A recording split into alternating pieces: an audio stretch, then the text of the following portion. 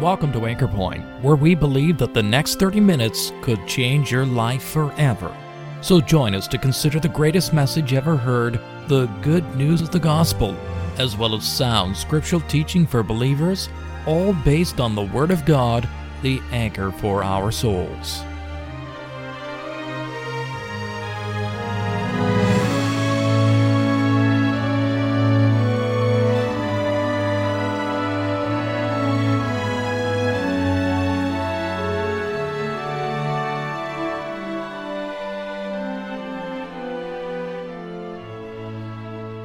You know, it's a wonderful thing to hear the gospel preached. Unfortunately, it's something that's not so common in churches these days. People are just not hearing the clear preaching of the gospel message. The message has not changed. But just because it's old-fashioned, as some people might say, it doesn't mean that it's less relevant. In Acts chapter 4, we read one of the earliest gospel messages that was ever preached. It was by the Apostle Peter, and it was short and to the point. We need to be saved, and the only person who provides that salvation is the person of the Lord Jesus Christ. In today's broadcast, evangelist Mr. Dan Shutt takes up these two main points in Peter's message: our need of salvation and the remedy provided by the cross work of the Lord Jesus. As always, it's a simple message and an uncomfortable one. That is, it requires us to face up to our sin and its consequences. But we trust that the truth that it contains will bring you to the cross of Christ, the only place where forgiveness of sins is found. The book of the Acts, and we're going to read in at chapter 4. And I am going to read part of a gospel message, actually the concluding words of a gospel message given by the Apostle Peter. Acts chapter 4 then, and verse number 12. Neither is there salvation in any other. Let me just pause for a minute and say that while that sounds a little odd to the 21st century ear, we might read it like this. Salvation is found in no one else. For there is no other name under heaven. In other words, in all the wide world, none other name under heaven given among men, whereby we must be saved. Let me read that again for you. Neither is there salvation in any other. For there is none other name under heaven given among men, whereby we must be saved. My second reading is just a little ways to the left in your Bible, in the Gospel of Luke. And we're going to read in chapter 13. Luke's Gospel, chapter 13, and verse number 23. And we are breaking into the story of the travels and the ministry of the Lord Jesus. And verse 23 tells us, Then said one unto him, Lord, are there few that be saved? I want you to notice that the Lord Jesus does not here directly answer the question. Lord, are there few that be saved? And he said unto them, Strive to enter in at the strait gate. In other words, don't worry about what other people are doing. And don't worry about who else is being saved. You should think about yourself. You should think about your own condition. Verse 24, Strive, labor to enter in at the strait gate. For many, I say unto you, will seek to enter in, and shall not be able, when once the master of the house has risen up and shut the door. Now, one last reading back in the book of Acts again, chapter 16. And again, this is part of a lengthy narrative about not the Apostle Peter now, or the Lord Jesus, but about the Apostle Paul and his preaching partner, a man named Silas. And they had come to the city of Philippi, and as a result of preaching the gospel, they were arrested and they were thrown into prison. In the middle of the night, there was an enormous earthquake. Now, in those days, if prisoners escaped, the life of the jailer would have been forfeited. Had they escaped, his life would have been taken by the Roman authorities. And so here we have this scene. In the middle of the night, a great earthquake, and all the prisoners are suddenly set free. Now look down, if you will, then at verse 25. And at midnight, Paul and Silas prayed and sang praises unto God, and the prisoners heard them. And suddenly there was a great earthquake, so that the foundations of the prison were shaken, and immediately all the doors were opened, and everyone's bands were loosed. And the keeper of the prison, awaking out of his sleep and seeing the prison doors open, he drew out his sword and would have killed himself, supposing that the prisoners had been fled. That's why I gave that little explanation to you. He actually thought that it might be better to take his own life than to wait for the authorities to arrest him and to take his life. But I want you to notice very carefully what follows. Verse number 28 of Acts 16. But Paul cried with a loud voice, saying, Do thyself no harm, for we are all here. Then he, that is the jailer, called for a light, and he sprang in. He ran in and came trembling and fell down before Paul and Silas. And he brought them out, and he said, Sirs, what must I do to be saved? And they said, Believe on the Lord Jesus Christ, and thou shalt be saved, and thy house. Now that's all I want to read tonight. These are wonderful gospel texts, and we earnestly commend them to your attention tonight. You will notice that the word that these verses have in common is one of the most precious words in all the Bible. I know there are a lot of Bible words that Christians love, but I tell you, I don't know of a word that I love more than this one.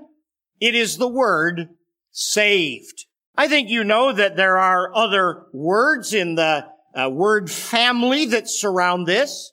There is the idea of being saved. There is the idea of this great salvation. And when it comes to the Lord Jesus, we recognize that the Bible gives him a blessed title. He is the Savior, Jesus Christ the Lord. Salvation is a wonderful word, and I would like everyone who is listening tonight to understand what it means to be saved. God sees us in our helpless condition. God sees that we are incapable of forgiving ourselves or making ourselves presentable before him. But in the great wonder of God's love to us, when we cry for help, I tell you, there's a strong and mighty hand, a hand that has been pierced by the nails of Calvary, that is ready and willing and able to save. And I want to tell you that I am so happy that God has saved my soul. I didn't save myself. God saved me, and I have been rescued from my sin and the penalty of it. I have three little things just to take 2 or 3 minutes each on that I want to talk about these verses that we have read. I want to think first of all about salvation's necessity, because we read in Acts chapter 4, we must be saved. Tonight I want to tell you that God has the authority to make dogmatic statements. For younger people, that just means statements that are made with absolute assurance. We must be saved if we're going to be in heaven. See, it doesn't do for human beings to make excessively dogmatic statements. Do you know why? Well, because we're human. Because we have limited knowledge. And even when we think we have assembled all the facts that we might, in the end, we don't know everything. And apart from what God has revealed in his word, there's nothing that is absolutely certain. We do not well to be dogmatic. God can be, and God is. And he says, if you want to be in heaven, you must be saved. It's not that we should be saved. It's not even that we could be saved. God says tonight, we must be saved. You know, there are lots of things in life that are optional, but this one is absolutely essential.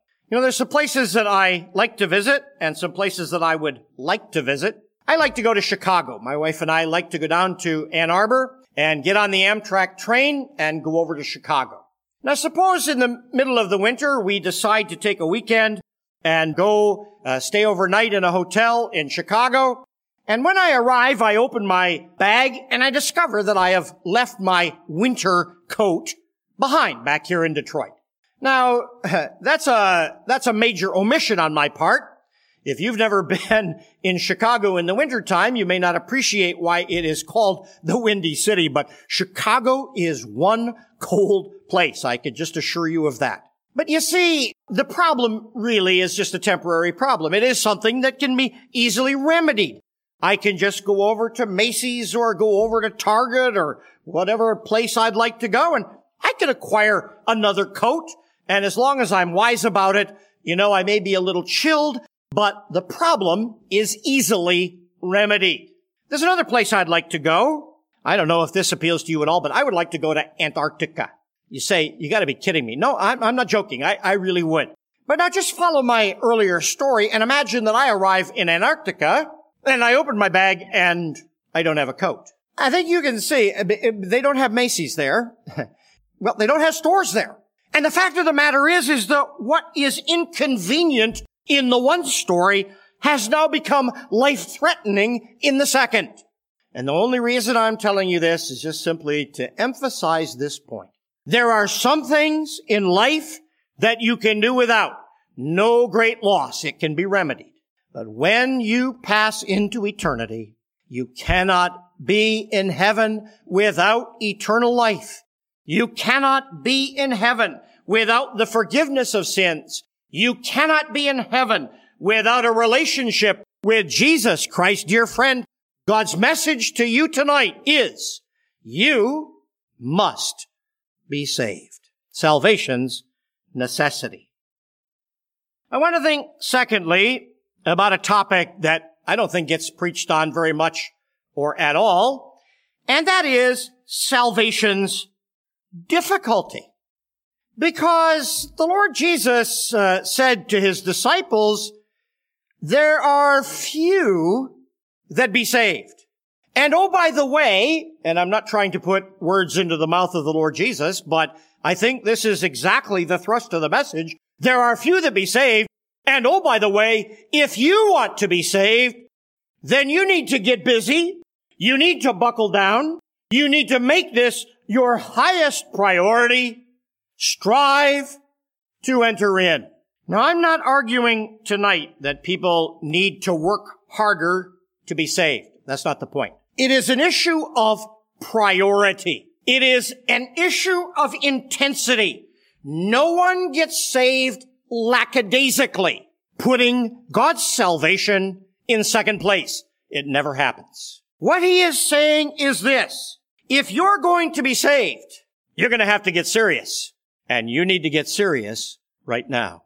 You know, there's some things about sin that are so dreadful. I was thinking, first of all, about the deceitfulness of sin. It fools so many people into thinking that it is not serious and that really they can indulge in it and God will somehow overlook it. Now, it's very interesting to me that there are a lot of people who tell me, oh, you know, I've always loved Jesus. When I was a younger preacher, I used to be a little bit more diplomatic, I think, because when people tell me that now, I just look them in the face and say, no, you don't. What you actually love is your sin. And I have the Bible to back that up. And people are fooling themselves every day, thinking that sin is no big deal. I want to tell you that sin isn't a little thing that you can cover with a Band-Aid. Sin is deceitful. It fools those who practice it into thinking that it's no big deal, when actually sin bars us from heaven, and sin brings down the judgment of God upon every Christless soul. Sin is not only deceitful, but sin actually, it is a world of darkness. Listen to the words of the Apostle Paul in 2 Corinthians chapter 4. He says that the God of this world blinds the minds of them that believe not. You may not know this tonight, but I think that you need to hear what God has to say. You have a problem with yourself, your sin, and your love of your sins. But you have a diabolical enemy who is trying to blind your mind and to fill you with darkness and to pull you down into the depths of hell. He's been working at this for a long time. Oh, may God deliver you from the lie, the deceitfulness of sin. May God deliver you from the darkness of sin as the devil blinds your heart. Let me tell you a third thing about the destructiveness of sin. Sometimes in the wintertime, if I'm near a big hill, I like to do something. Maybe you've done this before. I like to make a snowball and maybe make it about 12 inches in diameter and pack it down really good. And then carry it over to a steep slope and watch that snowball go down the hill. It's a lot of fun, but you know what happens. It accumulates more and more snow. And as it becomes heavier, a greater mass, it begins to roll faster until finally, running into a tree or a rock, it suddenly explodes. I think that that's exactly how sin works. When we're young, we are engaged in little sins that do not seem so weighty. But as we roll on through life, sin accumulates and our life accelerates until that moment when we crash into eternity, never again to have an opportunity to be saved. Listen to the words of James. Sin, when it is finished, brings forth death. It begins by enslaving you. It ends by destroying you. Oh, the destructiveness of sin. Dear friend, come to Christ. Be forgiven of your sins, because salvation's difficulty is this. There are few that be saved. Many are deceived. Many go on in the darkness. Many end up in terrible destruction. Oh, that you might be delivered from that. Let me come to my final point, and that is the lovely words of Acts chapter 16. This dear man, the jailer, was in deep distress of soul. I don't know. I take it that likely he had heard the preaching of Paul and Silas. And in that moment of darkness and of deep despair, the words of these two faithful gospel preachers came back into his mind. And he remembered that they had been preaching about Jesus and the resurrection from the dead. And so in his extremity, he cries out, "What must I do to be saved?" And their words, believe on the Lord Jesus Christ, and thou shalt be saved. And in that glorious moment, he was pointed to Christ. I have told you that when sin is finished, it brings forth death. But I want to close tonight by telling you about something else that is finished. And it involves a death. It's just that it's not the sinner's death. It is the death of the Lord Jesus. I love to tell the story of the cross. I long to be able to tell it better and more clearly and more persuasively than I ever have before. But how wonderful to come to a gospel meeting, to tell people about the matchless love of God, a God who loves us in our sin. I love the hymn. Do you like this hymn? Oh, love of God, how rich and pure, how measureless and strong. It shall forevermore endure, the saints and angels' song. I'm going to sing forever about the love of God for me. Well, I tell you that love has been demonstrated in the most remarkable act of history and of eternity, because God gave his Son to die in the place of guilty sinners. I deserved death. Sin, when it is finished, brings forth death. And I, as a sinner, deserved the wrath of God. I deserved the death that he promises. And I deserve the second death because of my rebellion and waywardness and sin. How wonderful then to point people to Calvary. I well remember the night when I first understood what the cross really means. To understand that there he died for me, my sin bearer, my substitute. And in that glorious moment, the light beamed into my soul. My sin bearer? Yes. My substitute? Yes. My Savior. Oh, I tell you, it's a grand thing to be saved. It's a grand thing to be saved and to know it too and to show it too. It's a grand thing to be saved. And so tonight, we would urge you to depend on Christ and to depend on Christ alone. He is the Savior. He is the one who brings this great salvation. He is the one through whom you could say with confidence tonight, I'm saved. I'm saved and I'm on my way to heaven. I hope this little message will create a desire within you to receive this great salvation and to receive this great Savior. And so I'll close with these stirring words from the Apostle Peter. Salvation is found in no one else. Come to Him. For there is no other name under heaven given among men whereby we must be saved. May God grant you the grace to come to Christ and be saved even tonight.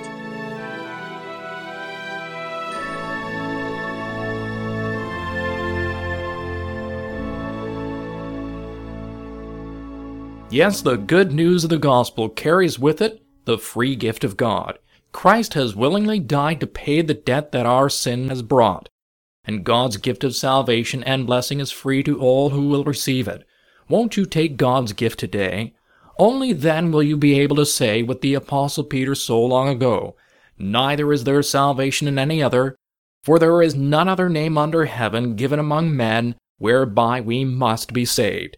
If this or any of our Bible messages here at Anchor Point has made you aware of God's interest in you, or if you'd like some literature or a visit that would help you to understand these important truths, why don't you drop us a line at email@anchorpointradio.com. We'd love to hear from you. We're glad that you were able to join us at Anchor Point today. Anchor Point is sponsored by believers in Christ who are meeting at various gospel halls. Each of these Christian assemblies holds gospel services every Sunday, as well as other meetings such as regular prayer and Bible studies throughout the week. No collection is ever taken, and a very warm welcome awaits you. If you've been challenged by today's message and would like to know more about the truth of the gospel, or of gathering under the name of our Lord Jesus Christ following New Testament principles, take a look at our website at anchorpointradio.com. There you will find more information, as well as the location, programs, and meeting schedules for the gathering center nearest to you. My name is John Sharp, and thank you once again for listening, and we invite you to join us again next week at the same time for Anchor Point, where we believe that Christ alone is the anchor for the soul.